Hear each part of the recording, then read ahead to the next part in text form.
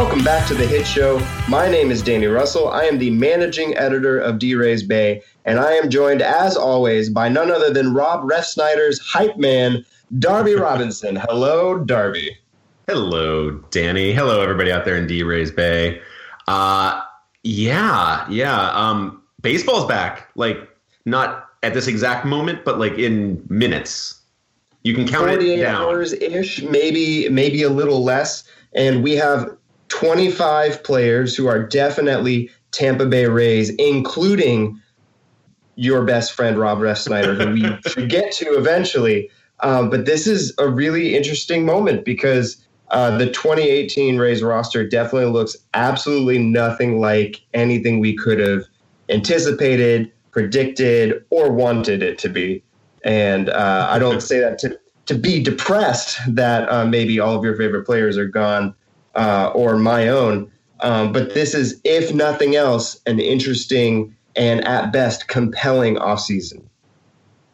Yeah, it's not been boring. I'll say that. There's been times of slowness, but yeah, it's been interesting. It's been interesting. There's been lots of changing. There's been lots of shaking up.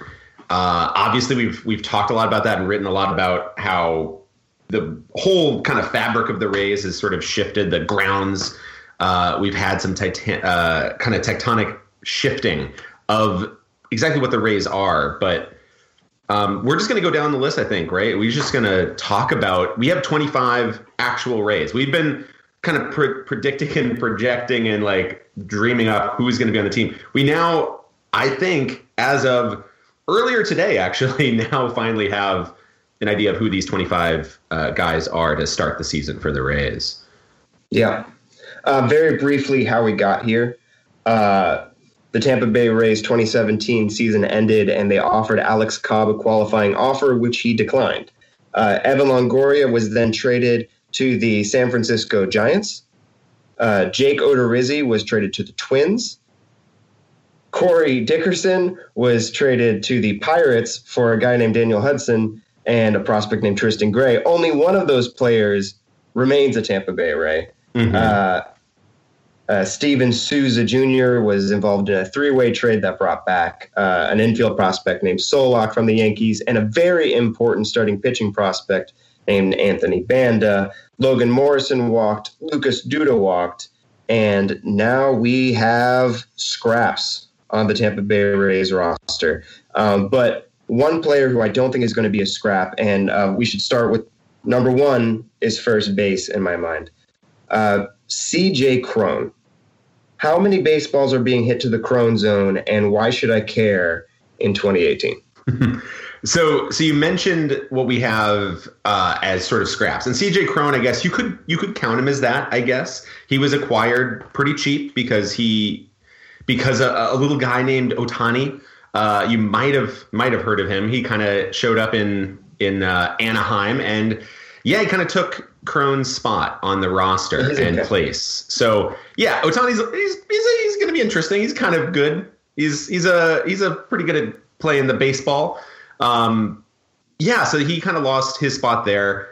You can call him a scrap. I actually think he's the type of guy that the Rays kind of always try to target, is maybe guys that didn't find their spot on a team but showed something. And he's the type of guy that you look like at like, say, Logan Morrison, who had a really big year last year, who then walked. I mean, when Logan Morrison was re-signed, we thought we were settling for scraps there, and he turned into a potential all-star. He almost, made it to the game. He probably should have been in the home run derby too. He definitely thought he should have been in the home run derby. He 100% thought he should be there. Yeah, and he had some real thoughts about who shouldn't be there too. So that was that's a Lomo being Lomo. But he was a guy that you could call, he's whatever. This is the Rays going to the trash bin to pick up players. And Logan Morrison turned into something great. So they can identify guys that maybe you don't think about as like, this is the star guy. And Cron has a lot of power. I mean, we've seen it in spring. He's launched some pitches to not quite to Bauers-esque levels, because when Bauers sometimes he hits a home run in spring. And it just goes into places where, where Rays have to try to go searching for it somewhere in the parking lot as it rolls down the street. The employees are walking across the roof of the complex. You said three things. I'm going to park the bus there. You said one, he is in the mold of Logan Morrison. Two, you said he might be kind of like a trashy pickup. And three, you mentioned Jake Bauers. And I think all three of those elements are important to discuss because one man's trash is another team's treasure. In this case, the Angels just had no place for a part-time first baseman. And in Tampa Bay, at least in 2018, C.J. Cron will be that. I mean, when the Rays acquired C.J. Cron, they talked a big game, and what Topkin, I think, was writing at the time was, wow, the Rays are really amped to get multiple years of C.J. Cron. Mm-hmm. I do not want this team counting on multiple years of C.J. Cron. I understand that he has 3 years left on his contract, but he is not the future. Jake Bauers is the future, and the manager, Kevin Cash, has said that Jake Bauers is the future first baseman. So C.J. Cron is the first of several what seem to be placeholders on this 2018 roster that has the ability to overperform. And I think that's where it fits into the Logan Morrison mold that you're talking about. The best case scenario, I think, for Cron here is to be a pre-hype Logan Morrison. Mm-hmm. I think that's fair. Yeah, no, I think that's fair. I think with Cron, why you're excited about 3 years is that you have the potential for 3 years. You also don't have to commit to those 3 years. I think that's where it comes in. If Cron turns into Logan Morrison, awesome. If he doesn't, whatever. It's a low risk gamble with a potentially huge reward. And so, Jake Bauers is the kind of the man in waiting. But he was in the man in waiting last year, and Logan Morrison didn't give him a chance to get up there. Cron might do the same this year. He might become our DH. It's hard to say, but I think the thing is you don't need to write that part of the story yet. And you hope those are good problems. Those are really good problems to have. So you want exciting young talent to take these jobs from these placeholders, and you want these placeholders to kind of hold them down in a way. You want them to not do it because we're trying to just, manage service time and stuff like that, but basically be like, well, what are we going to do? We can't bench, you can't bench Logan Morrison last year. You can't just put him, on the side. So you hope CJ Cron's a guy that can, and he has 30 home run power, and there's a potential there that he actually could be a long-term or middle term, I guess, not long-term, but middle-term solution for the Rays. But maybe less, but you want that problem. So I think CJ Cron's I think he's one of the higher end gambles that the Rays are taking, and somebody that really has a nice sort of safer floor as at least a useful bat in the DH role and potential for a lot more than that.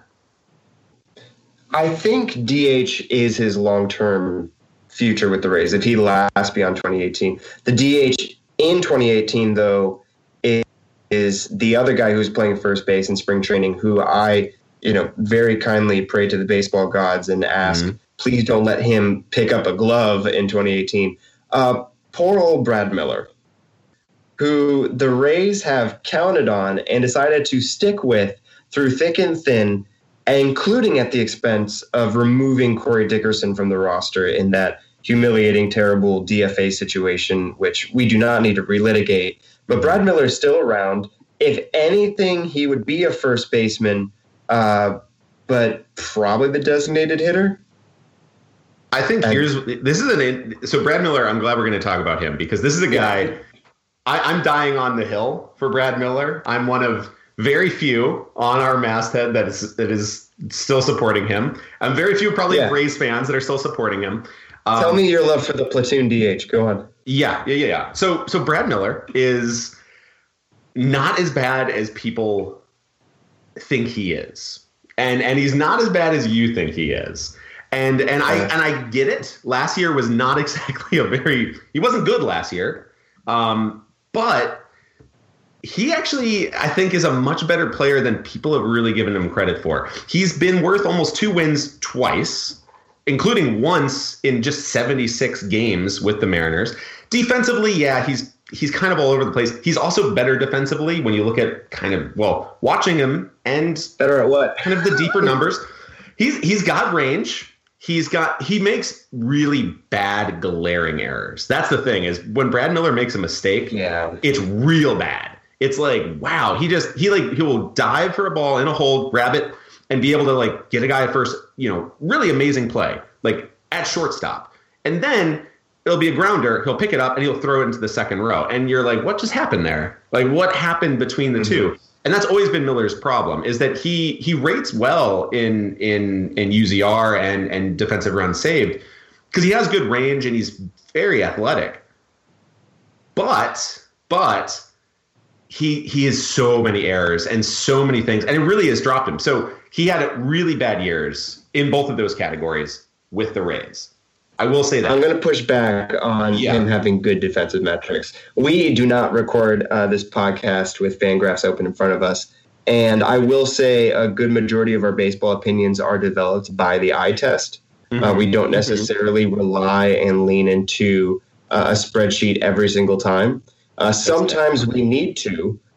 For instance, what the situation is at second base. It's hard for us to say based on the eye test because I don't know about you, but when spring training games come on at 1 o'clock Eastern time, even if they are on television, I'm not able to watch those right now. So I have not seen very much of Joey Wendle, case in point. So my opinions and my conceived notions of Brad Miller on defense, I would be willing to bet you a 4-pack of delicious beer, some nice 16-ounce cans of the finest thing you can get your hands on, that those defensive metrics do not work in your favor. But let's trudge on forward to second base, because at a 1,000-foot level, I think everyone expected Brad Miller to be that second baseman, and the Rays did a little bit of digging around, and they brought in 3 different role players to try to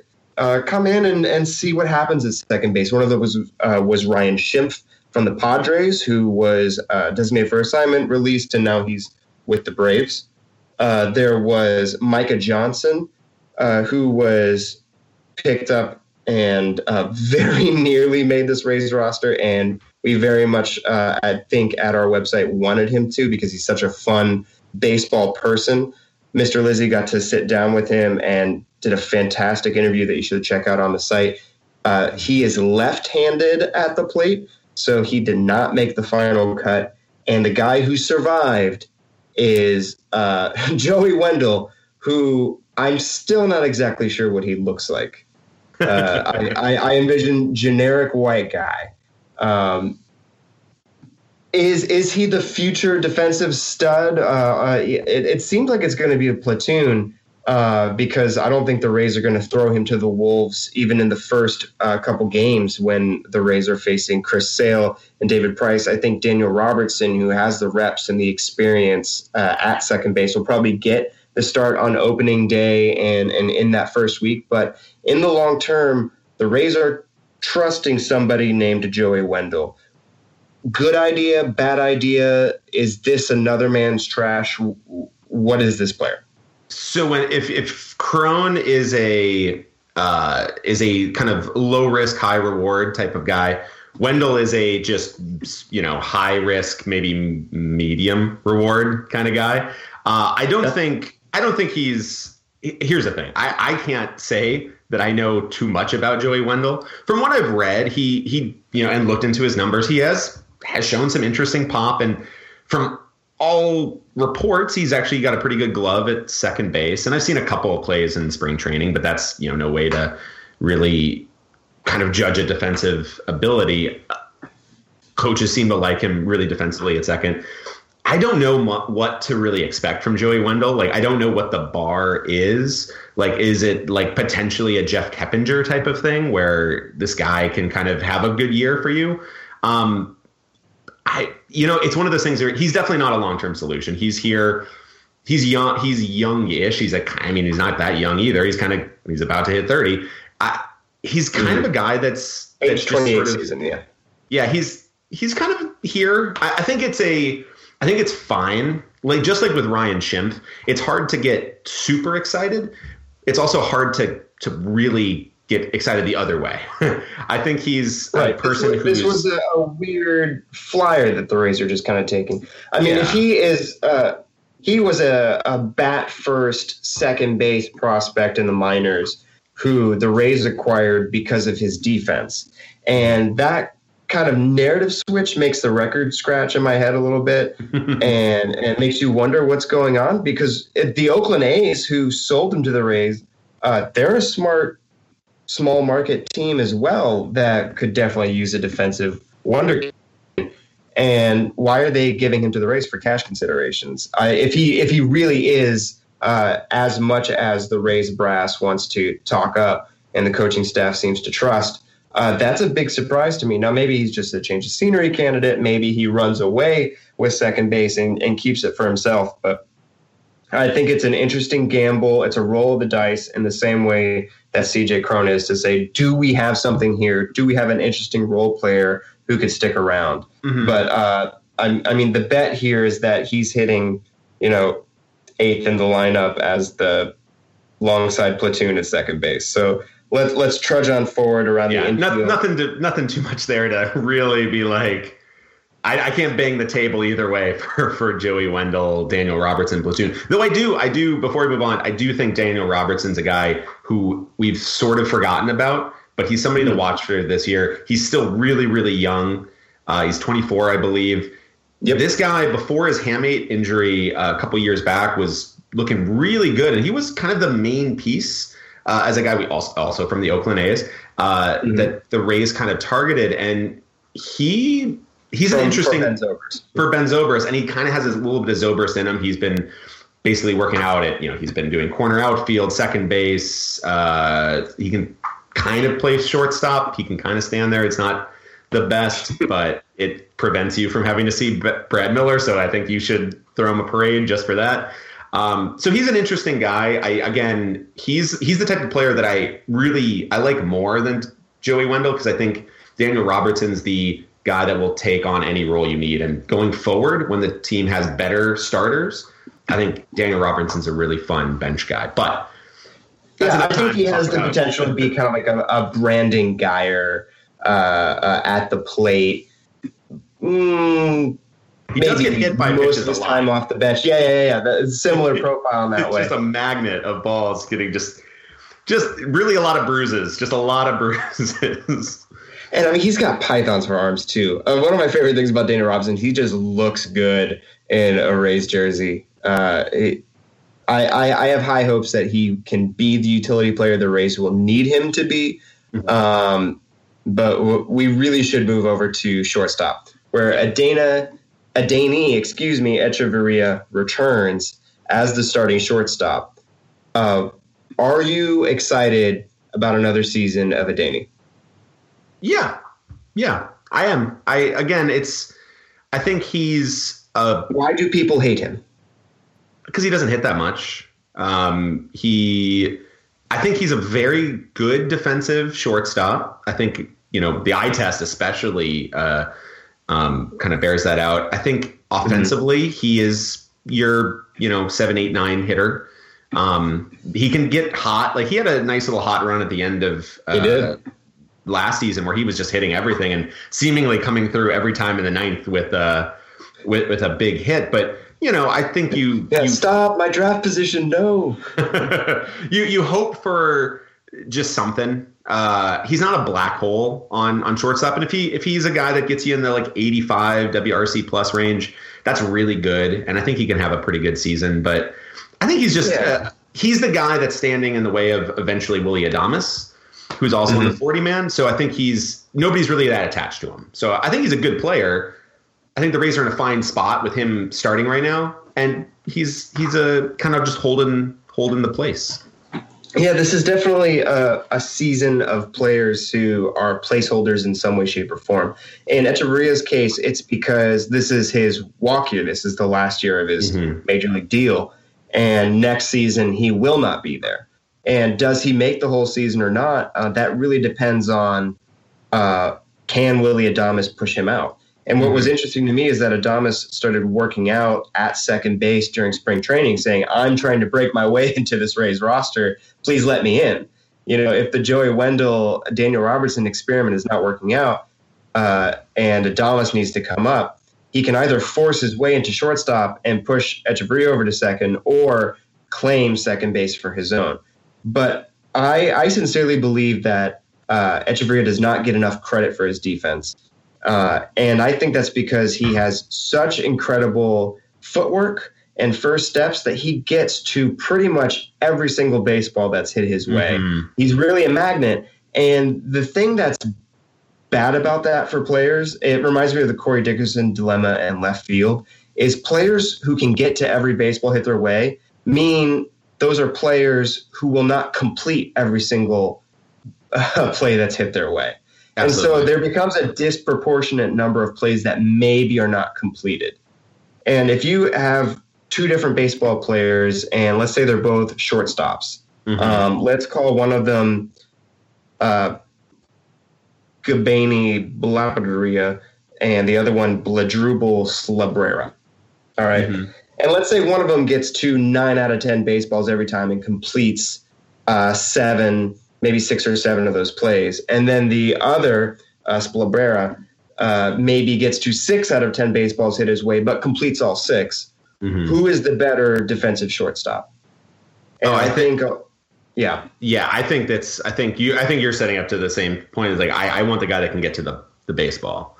I think that's Echeverria. I think if you look for it and you watch for it, and I have not dug into those percentage numbers that are down the page in the fielding section, the 0% and 1 to 5% and all that on Fangraphs. I haven't dug through that. And saying that, I truly believe that Echeverria gets to those plays. Now, maybe he's hitting 9th, like you're saying. If Wendell and Robertson are kind of like an 8-hole hitter, Echeverria's our 9-hole hitter, and that's okay because we don't need the plus defensive shortstop hitting at the top of the order.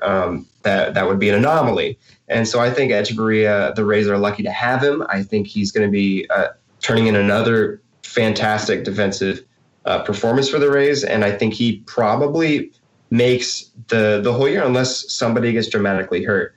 And I think it's really going to be up to Adames to force his way onto the Rays roster. And there's one other X factor in this conversation that needs a ton of attention if we're talking about the future of shortstop and second base and how that all shuffles around. And that's third base, and I don't even want to talk about it. Ah, yes, third base. So we've had a third baseman for a long time. His name was Evan Longoria. You might have heard of him.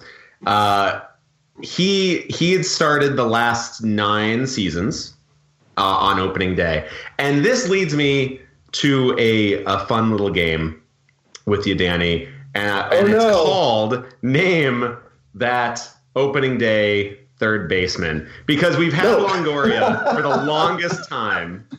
And it's been pretty easy to pencil him in. Since 2009, it's been Longoria. Uh-huh. There have been 10 players, including Longoria, that have started at third base on opening day for your Tampa Bay Rays / Tampa Bay Devil Rays. How many can you name? And people listening to this in their cars, working out, I want you to try to think of them yourself and guess along. How many can you name? How many other starting third basemen on opening day for your Tampa Bay Rays and Tampa Bay Devil Rays can you name? Wade Boggs.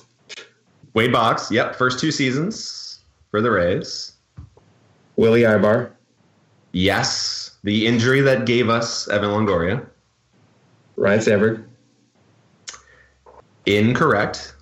No. Yeah. Did not start the season there, but he had played there. Oh, come on. Yeah. So that's okay. That's okay. This is really tough. So anybody at home that's driving, if you think you're like, oh, I can not rattle this out, you can get to 3, I think. And then you start to really, no, you can get to 4. I bet most people can get to 4. Aubrey Huff. Correct. Twice, actually. Okay.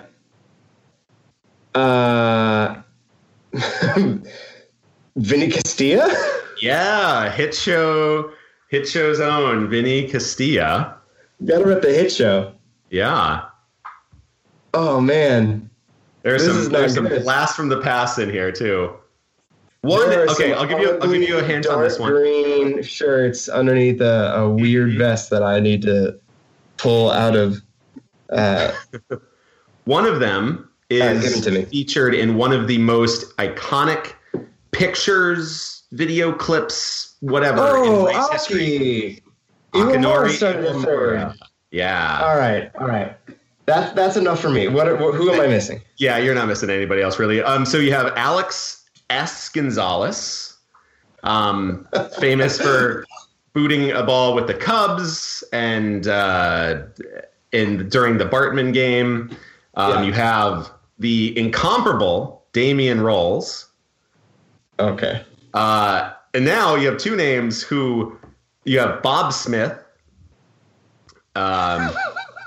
Bob Smith, who I think that somebody that was actually hiding from the mob, and he just walked onto the field and they let him start. And then the other one is Herbert Perry, who 6 games after starting opening day for the Tampa Bay Devil Rays was traded.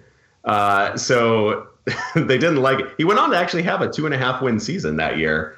So what an anomaly opening day rosters can be. I'm pretty sure Elliot Johnson's name is penciled in the history of Rays opening day rosters. There's some real ones. You got your Jason Tyners, your Brent Abernathy's. Yeah. Oh gosh. But yeah, so I think you did pretty well. I think you got all the ones that actually mattered. So yes, okay. All right, so now the greatest in Tampa Bay Rays history takes the field, and a guy who has not played the game of baseball since 2016 when the Rays acquired him to be their everyday shortstop. Matt Duffy. Yes. Who, soaking wet, does not look like he could fight his way out of a paper bag. He is twiggy to be generous to his physique. Now, I say that, and he could probably level me in one punch. He is a professional baseball player. But on the field, I am regularly amazed that this is a guy who hits home run baseballs. He is still young, though. This is his age 27 season, if I remember correctly. Correct. And he is a student of the game. The Rays are a really interesting combination of coaches this year who all seem like they could be a manager one day. And to hear people talk about Matt Duffy, he is a leader in that clubhouse when it comes to being a thought leader and really studying and being diligent and coaching others and helping them through their struggles. When he was not playing baseball in 2017, according to write-offs on MLB.com, Matt Duffy was in the video rooms just chilling with dudes and working on swings. And people really think Duffy has a long future in this game. And I don't know if it's fair that he is the opening day third baseman, because I think I'm automatically going to hate him. Mm-hmm. I think it's very fair to have that backlash against somebody that's not named Evan Longoria. I think that's tough. I think it's not Matt Duffy's fault, obviously. But I actually do think we're going to be really, really happy to see Matt Duffy. The Rays fans have not really gotten a extended look at Matt Duffy and what he can do. And he's a really good player. He is a guy that is not scraps. He was the main piece, along with Lucius Fox, who's a very, very good prospect, one of the Rays, top 10 in many lists, prospects, organizational prospects, from the Giants for Matt Moore. So he was a big, big time ad. And yeah, he lost kind of the end of 2016 to injury and pretty much all of 2017.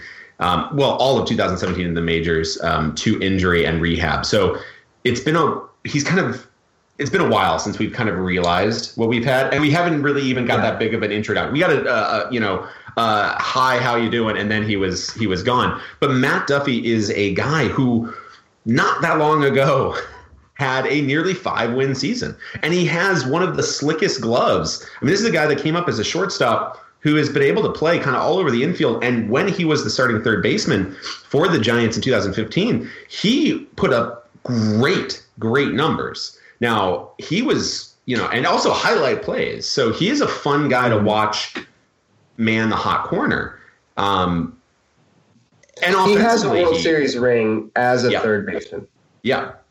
And he's got a bat that's competent. It definitely is more towards the Rays' modern kind of contact-oriented approach. So he's kind of like the type of guy that they really want. If they really want to go high contact approach, Matt Duffy is the king of that.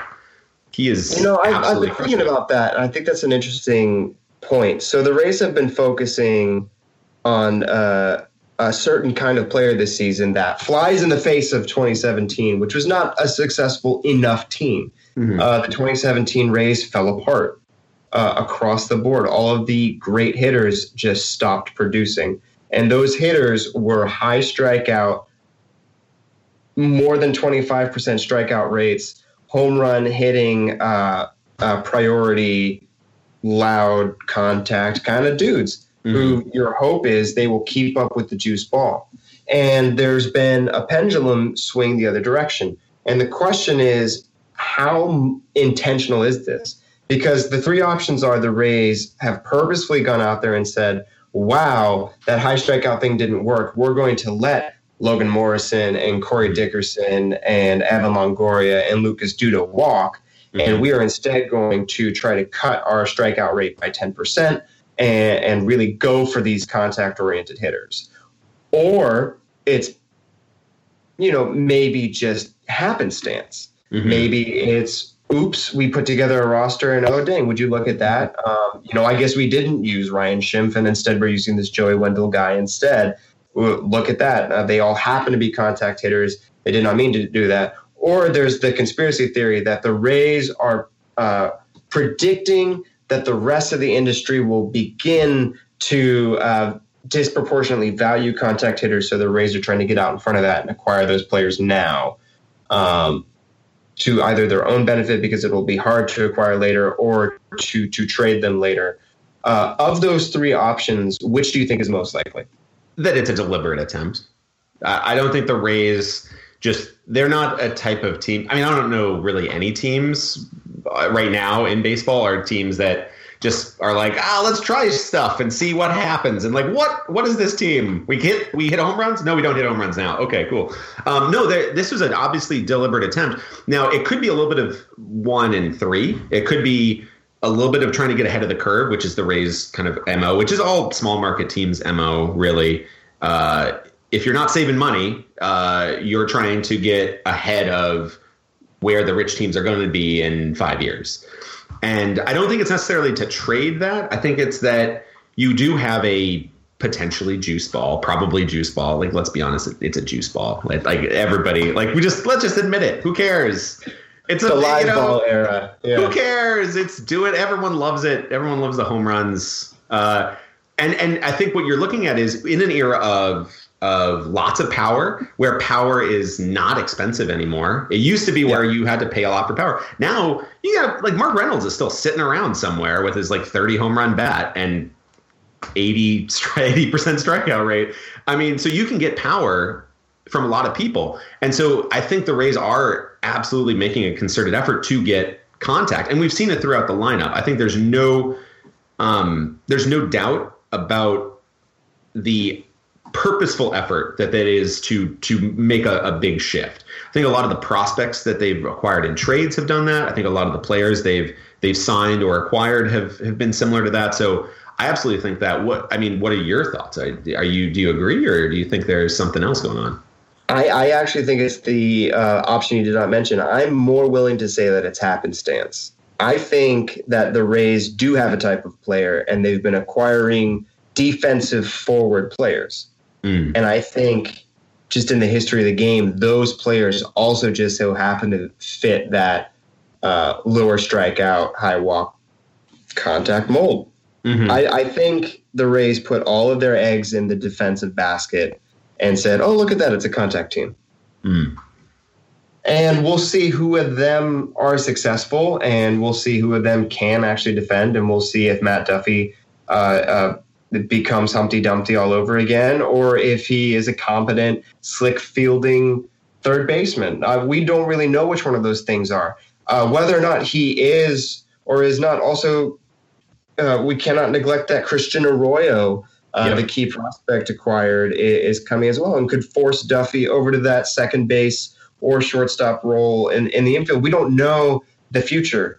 Today, we can say that Matt Duffy is the third baseman soon, but we don't know who's going to be hurt. We don't know who's going to be cut. We don't know who's going to be traded. And we can only kind of guess at who the long-term pieces are.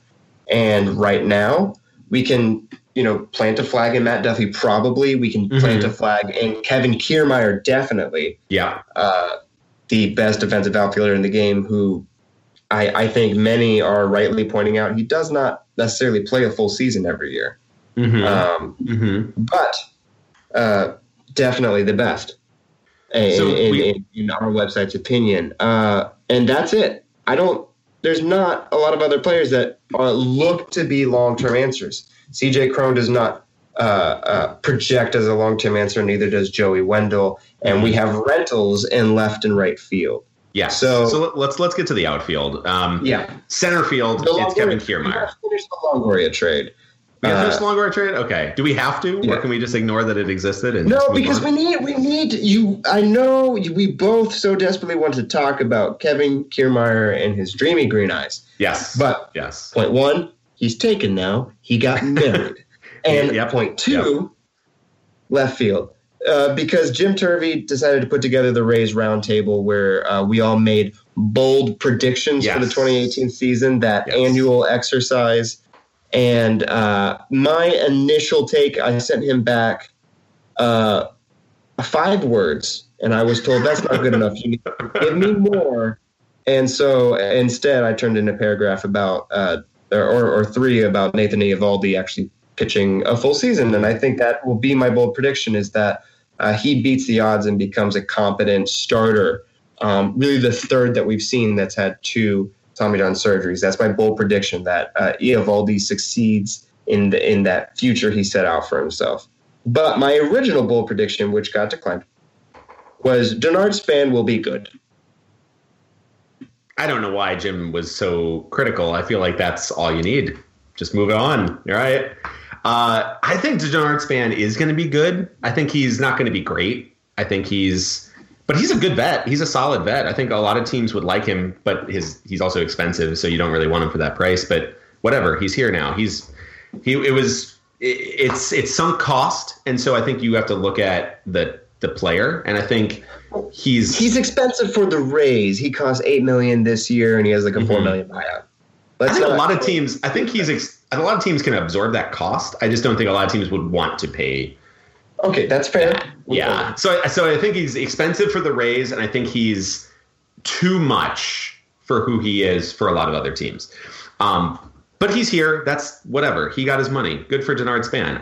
You know what? Hey, there's not enough money going to the players anyway. So let's give him Denard Span. Yeah, here's what I'll say about Denard Span. He should have been in left field 2 years ago.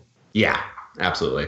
He was on pace for a fantastic 2015 season that fell apart, and then the Giants continued to throw him to the wolves in center field again and again. And that was so outrageously unfair to a great defensive outfielder who still has all of his speed. I mean, maybe it takes him a hot second to get there, but I think his max speed is based on what we've been seeing from him on the base pass and some of the replays and watching the StatCast videos last season and everything that he had to show. He still is a very quick guy at his max, but he's kind of little slow to get on the horse. So okay, he should not be an everyday center fielder. He should have been in left field years ago, and now he's 34. So the expectations have to be different, and I think a lot of people want to look at WAR as the end-all be-all for outfielders, and I think that's fair. For Denard Span, I think it's unfair how much he's had to turn in these negative defensive grades. And I think moving him over to left field, even though he'll be playing on turf, is going to rejuvenate. Also because I don't think he's going to be playing on turf every day. I think the Rays have done well to get some bench players and particularly to hold on to Mallex Smith, who on certain days, Brad Miller maybe shifts over to first base, and then Denard Span is the DH, and then Mallex Smith comes off the bench and mans left field and gives that plus defensive look that's needed. So that was a complicated way of going about saying I think Denard Span is 50% left field, maybe 25% to 50% on the designated hitter side.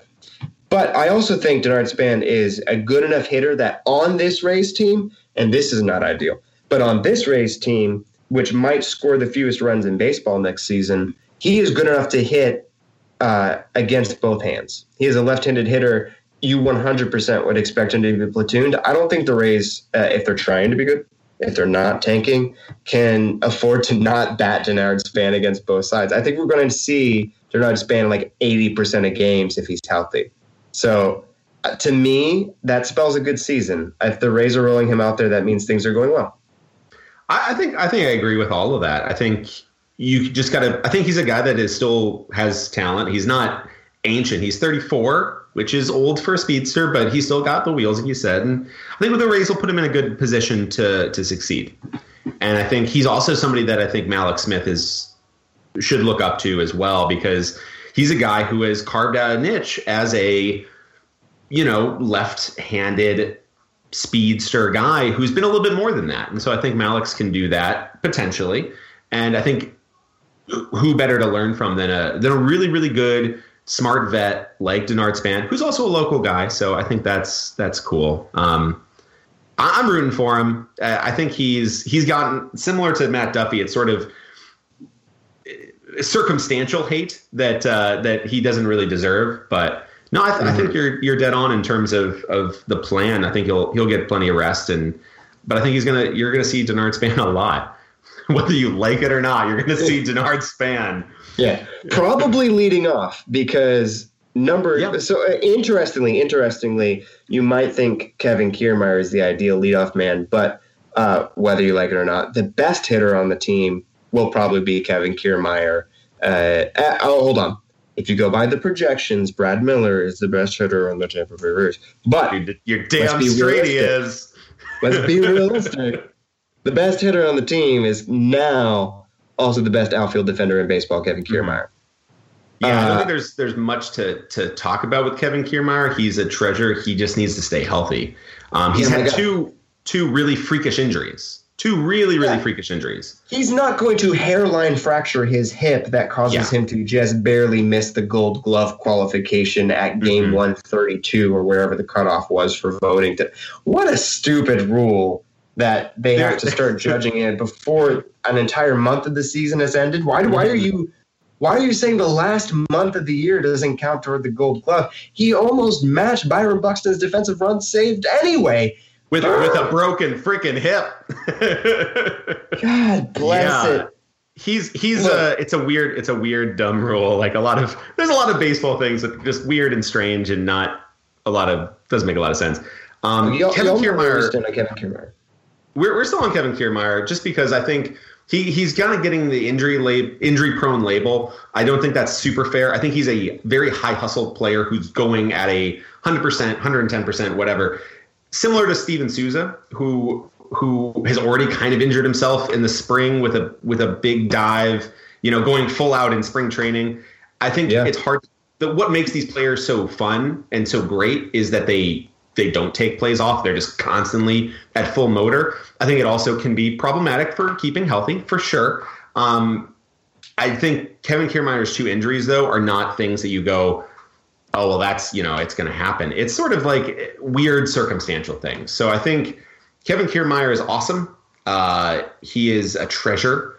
And if he plays a full season, I think there's only Mike Trout above him, which shouldn't even count. So it's basically Kevin Kiermaier as the best center fielder in the superhuman. Non-Mike Trout category. Yeah, in the non-superhuman, whatever. Because Acuna's still in the minors too, so. We all win.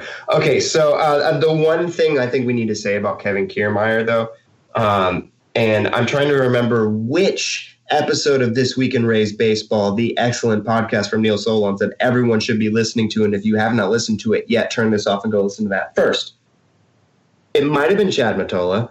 I'm trying to remember. Maybe it was Q, the new third base coach. But it was toward the beginning of the offseason. Someone said to Neil, "Oh, it's Kevin Kiermaier's clubhouse now." And that statement has stuck with me because one of the more interesting things for me this offseason has been kind of waiting for that moment where it actually felt like Kevin Kiermaier's clubhouse. I just don't think we're there yet. I don't think that's an indictment. I don't mean that as a negative, but I do think the Rays have needed a veteran voice and presence in that clubhouse. And maybe also they, but I don't want to speak for any of the coaches in that regard, might have been surprised that Kiermaier was not the guy to step into that void.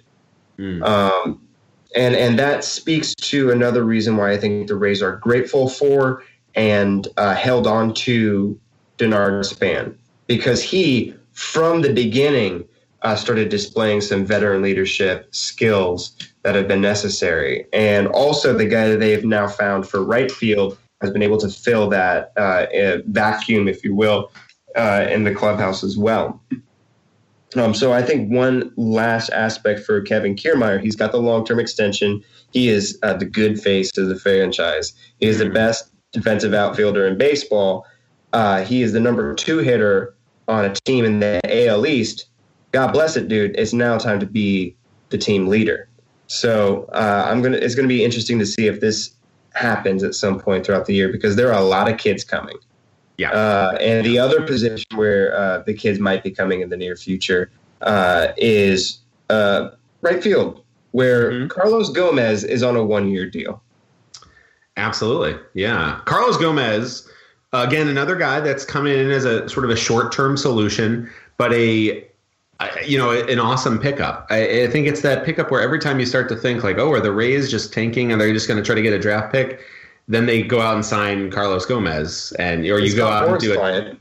A Scott Boras client too. Yeah, that's always impressive. But yeah, I think Carlos. This was a player that the front office has been targeting for a while. They've been saying, we believe in Carlos Gomez. We like the type of player that he is. And he was blocked on the Rays roster by guys like Dickerson and Souza. And once the Souza trade happened, I think you really have to view it in concert with the availability and the eventual signing at a team-friendly $4 million of Carlos Gomez. Absolutely, yeah. He is – that is part of that Souza trade. It's like when Steve Pierce was signed immediately after the exact amount of money went out with Jake McGee. It's like, oh yeah, I see exactly where that earmark was. It's a part of the same deal, just as a separate deal. So Carlos Gomez, really going to be an exciting player. Any team he's going against hates him because he is a personality. He is a huge personality. But every single clubhouse he's been on, you have had players who will go to the floor for him. So I think that's the type of guy he is. Maybe kind of like Jose Bautista in that way, where you're like, you're with him, or you just absolutely can't stand him. And maybe like David Ortiz in that way too. Like, you have these guys where you're like, wow, when it's on your team, it's great. When it's not, oh my God, you can't wait to like throw a high and tight fastball to him. But he has great bat flips. He has more like a bat spike drop thing. But he's a good player. Drops the mic. He's a really good player. He's a very solid. He's the older version of Steven Souza. Yeah. And if this offseason were just the two moves of Steven Souza and Jake Odorizzi, that in and of itself feels like a good, solid Rays offseason move. You sell high on Steven Souza Jr. You bring in necessary prospects that you're going to need, particularly Anthony Banda, who is now going to be starting in AAA as the only insurance the Rays have left after all those Tommy Johns to their top 2 pitching prospects. So necessary and good. It's all the other chaos of the offseason that screws everything up. But man, Carlos Gomez basically replicates all of the skills that Souza had. He's older, though. I mean, this is going to be his, I think, 12th year in the majors. He has a crazy amount of time, and he's a ridiculously fun player. He's going to add all the entertainment factor that you want out of this team. And I would agree, it also bucks the narrative of tanking because it didn't have to be him out there. It's super easy to just sign. We can talk about him too because Carlos Gomez is awesome. It could be a guy like Rob Refsnyder, and you can just throw him out there. You can throw Johnny Field out there, and you can go, "Hey, we're trying out young guys." And honestly, why not? In Brandon Snyder, yeah, exactly. Jason Coates, come on down. You get a shot. Everybody gets a shot. No, you signed Carlos Gomez because you wanted to trade Steven Souza at a high value because he is a guy that does get injured a lot. I love Steven Souza. Don't get me wrong. He does get injured a lot just by the nature of his play. And you get a guy that basically will give you Steven Souza-like production and personality in a way, big personality as well, being fun, for 1 year instead of 2, because then you could still replace him with Justin Williams or some other prospect. So yes, the Rays had a 25th man. He was coming out of the outfield. We knew Malik Smith, if he was healthy, was there. Denard Span, Kevin Kiermaier, and Carlos Gomez. Okay. The Rays had wanted a right-handed hitting outfielder. And made no secret of it. They were just basically saying, this is what we want. Jason Coates, they actually like. He's a little bit younger. He potentially he might be something a little bit more than an organizational matter. He needed Tommy John as a position player. He missed an entire year of baseball. The Rays clearly want him to get everyday reps, and they cut him earlier in camp than a lot of people expected. They thought he would make it down to the wire. Instead, Coates is going to AAA to be an everyday dude and be available if injury calls. So Coates out, yes. Yeah, so I think that's a sign that Coates is thought of as more than just organizational fodder. I think they want to get him reps. Mm-hmm. We'll see. So it came down to Brandon Snyder, a kind of journeyman vet, Johnny Field, a journeyman younger guy who hasn't journeyed. He's just been here, but kind of already has that feeling. Great name, though. But the Rays, I think they just haven't really – I don't think they've been always keeping that option open. And there's a lot of interesting players. And I think we wrote about it on the site. Trace Thompson from the Dodgers, who just got DFA'd himself. He was an interesting option for a right-handed bat. I actually really liked him. I was a big fan of him as well. If you were a betting man, you would have put money on the Rays getting Trace Thompson. Yeah. But I think also a guy like Rob Refsnyder, we kind of joked at the beginning that I'm his hype man. I think he is interesting. I think he's worth a bet. I also think he is the 25th man for a reason, and I don't think he is the next. I'm going to die on the hill of Brad Miller, but I'm not going to die on every. That's the question. I am not going to die on the hill of every marginal player. I swear. I am not a champion for all these guys. But Brad Miller is awesome. He is good. He's going to be the Mike Zunino is good of D-Rays Bay. Bring it back. Why do you believe in Rob Refsnyder? I believe in the bet. Let's just say that. I don't necessarily believe in the player, but I believe in the bet. He is a guy who has high pedigree of being a top prospect. A lot of that is Yankees like helium. I think Yankees prospects get a little unnatural helium in their prospect status. I think he got a little bit of that, but he's hit a lot. He's not a big power guy, but he hits a ton. He's hit every level of the minor leagues. In the minor leagues. That's the big key. In very, limited major league appearances over the course of 3 seasons in sparse playing time, he has not hit really at all. He's been very not good. He's did a little bit with Toronto that wasn't terrible, but it still wasn't that good. And he hasn't been good in the majors, but that's why he's available for cash. That's why he's available. And you take that shot because you had the Cleveland Indians as a team who were also smart that decided, let's give him a shot. Let's try him out. It came down to the last day of camp. And they couldn't find a spot for him. So then they tried to pass him through waivers. The Rays picked him up. And so the Rays are going to give him a shot. He's a right-handed bat who has hit a ton every level of the minor leagues. He has not hit in the majors. He might be something. He probably will be nothing. But this is a bet that if you're looking at, okay, Jose Bautista, who I mentioned, who is coming off of a horrible year, to maybe you bounce him back, you give him some DH time, maybe he's okay. Maybe he picks up a strained hammy because he's old. Or in this season where you're only really projected to be right around 500, you're competitive, but not really. You're kind of really looking for the future. Why not try Rob Refsnyder? So I don't know if I just try him on exercise. Yeah, it's not that I believe that Rob Refsnyder is good. It's that why not try a guy like Rob Refsnyder, who has done a lot as a prospect, who was once considered a real prospect, a big-time prospect. Yep. Who is available for nothing, and you can cut for nothing if he doesn't work out. You bring him into camp, you give him a shot. Just like Ryan Schimpf, you give him a shot, whatever. No, like, it doesn't matter. You give Johnny Field a shot like a couple weeks into the season if you want. Give Brandon Snyder, I don't know. Give him Snyder was an interesting idea because they were trying him out in the outfield. But Refsnyder, the guy who's winning this 25th man job, is interesting to me because he has been primarily an infielder at the major league level, and he really profiles as an outfielder. Cleveland had him in camp as an outfielder, and seeing that as his natural position, and the Rays are acquiring him to be an outfielder as well. A lot of articles that are kind of just breaking the news and being like, the Rays acquire Rob Refsnyder for cash considerations. It has like a 2B next to his name. And that's not necessarily true, although he's done that the most. And maybe you want to call him infield outfield just because you know that he has an ability to play the infield, and that is a plus. But I think one of the important things for him will be the consistency of knowing exactly who he is. This is a 27-year-old player who's lived the prospect life. He's bounced around a couple years now. He also had a trip to Toronto in the middle there. So Yankees, Toronto, and then in camp with the Cleveland Indians, and now he's to the Rays.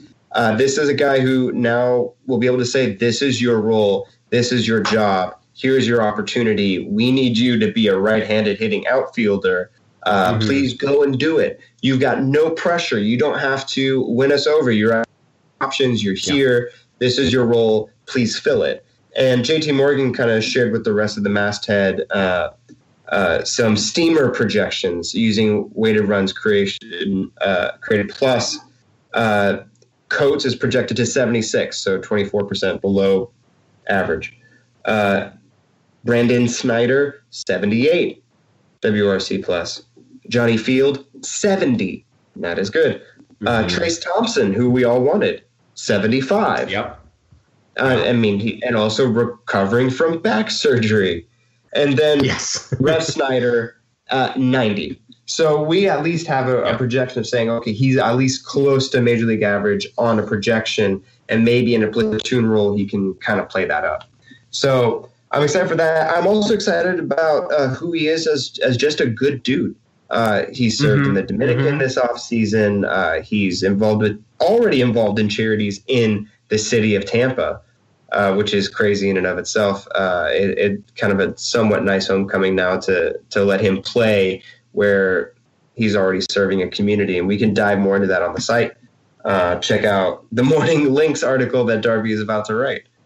But I think Refsnyder is a good pickup, a safe pickup, and I think it's the right kind of move that a rebuilding team, which the Rays are, should be making. On the positional side, there are two players we have not discussed. And we are going to hit them very briefly. And before we do, because this has been a long show, I just want to say we are not going to talk about pitching today.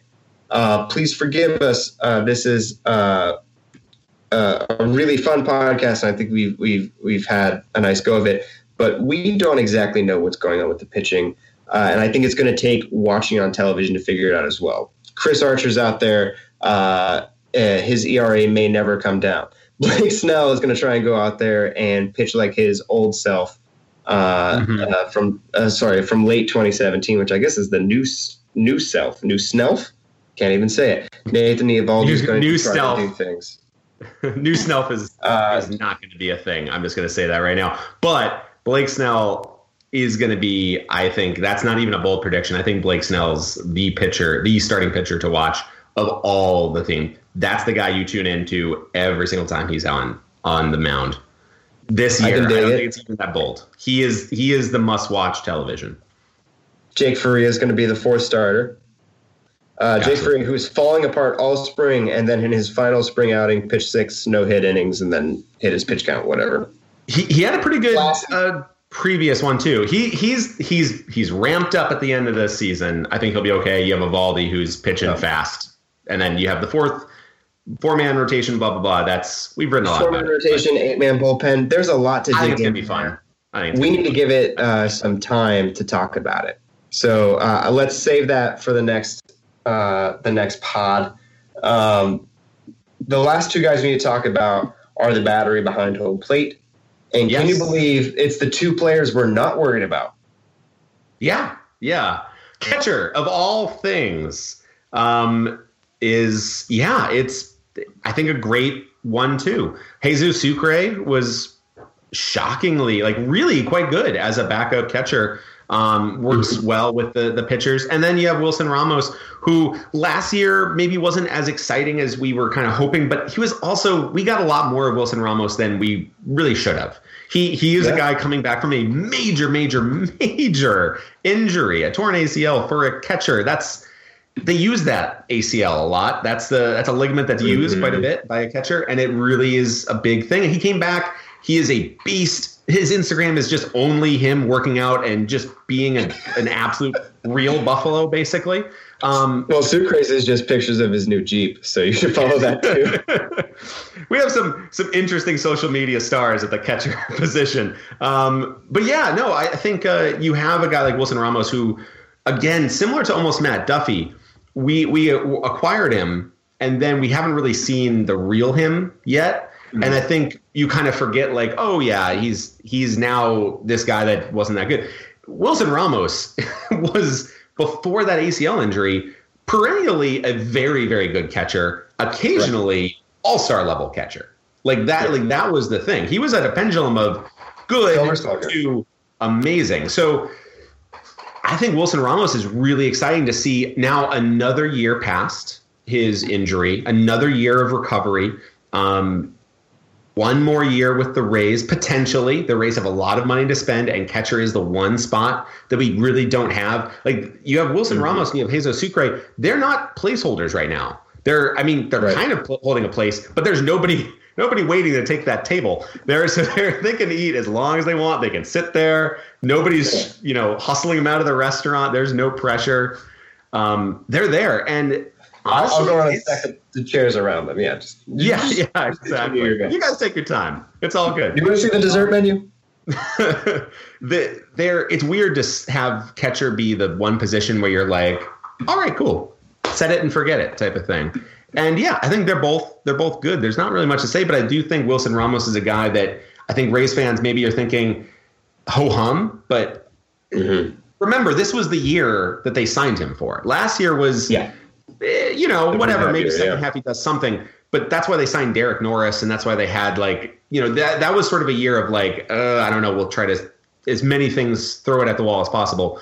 But Wilson Ramos was signed for this year for starting, and he's going to get the majority of the starts.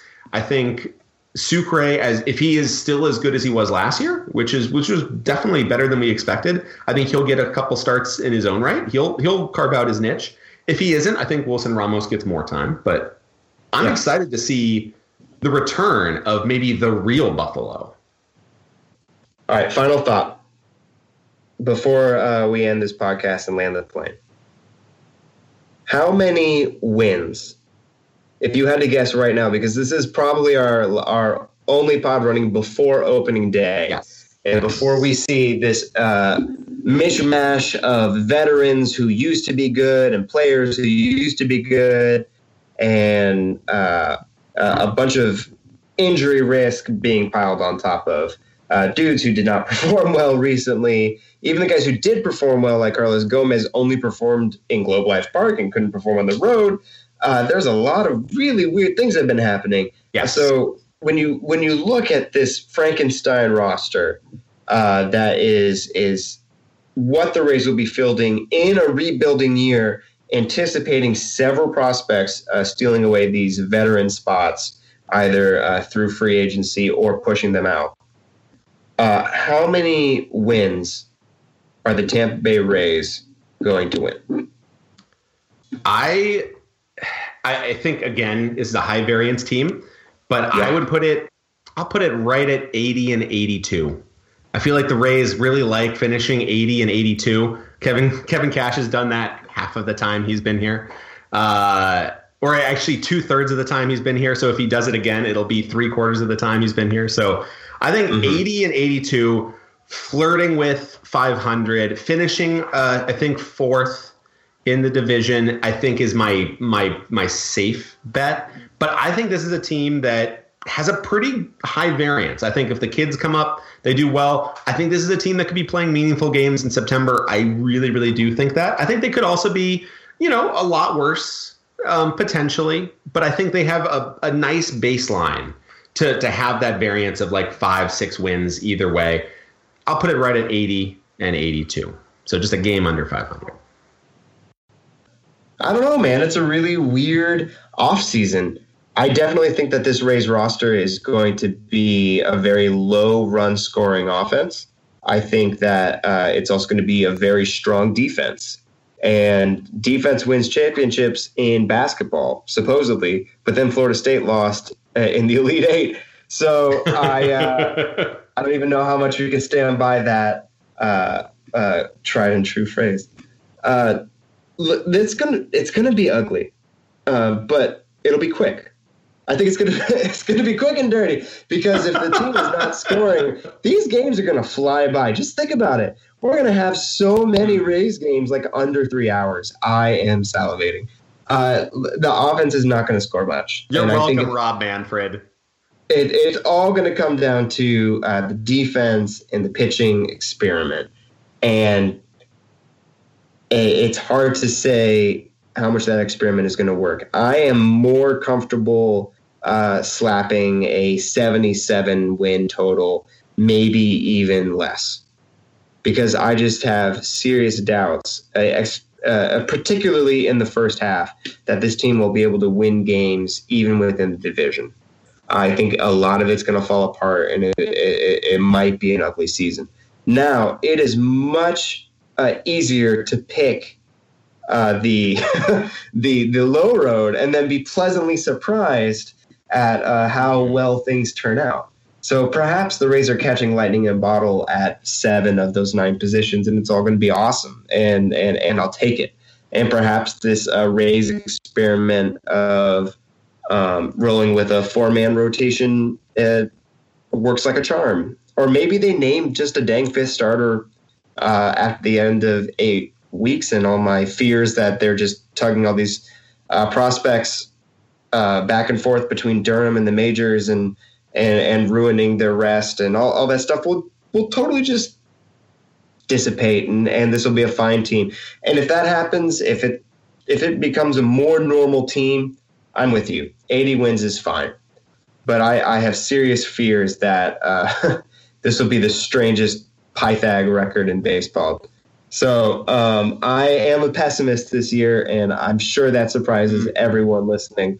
But I think it'll be okay. I think, if anything, we'll have narrative, and it will be compelling to see which veterans perform, which positions succeed, and which prospects show up. So that's our off-season recap / season preview. Darby, take us home. Yes, I think no matter what, it's going to be interesting, and I think that's fun. That's more fun than just bland and boring, right? Just tell yourselves that. Keep yourselves warm with that at night. Thank you guys for listening. Follow us on all the social media. Give us a review on iTunes. That apparently is a huge thing that is important for podcast things. I don't know. Just do it. That's what people say. So just Dustin do it. Says, come on. Review the podcast. You know you want to. Review it. He said it. Why not? Just do it. Come on. Don't you like us? Our just producer needs you to like us. It's important to him, so it's important to us. Just don't have to do it for me, obviously. Just do it. Don't have to do it for Danny. Do it for Dustin. I definitely don't need you to like me. All right. And please keep listening. We do actually, Danny doesn't want you to like him, but I do. I'm desperate for people to love us. So please continue to listen and listen to us rant and ramble. And also check out the site DRA's Bay. We're going to have a lot of opening day coverage coming down the pipe. Lots of fun stuff. So tons and tons of things to read. And just kind of, take your mind off of work, because who needs that? For Dustin in the studio, for Danny, been Darby, and we will see you next time on The Hit Show.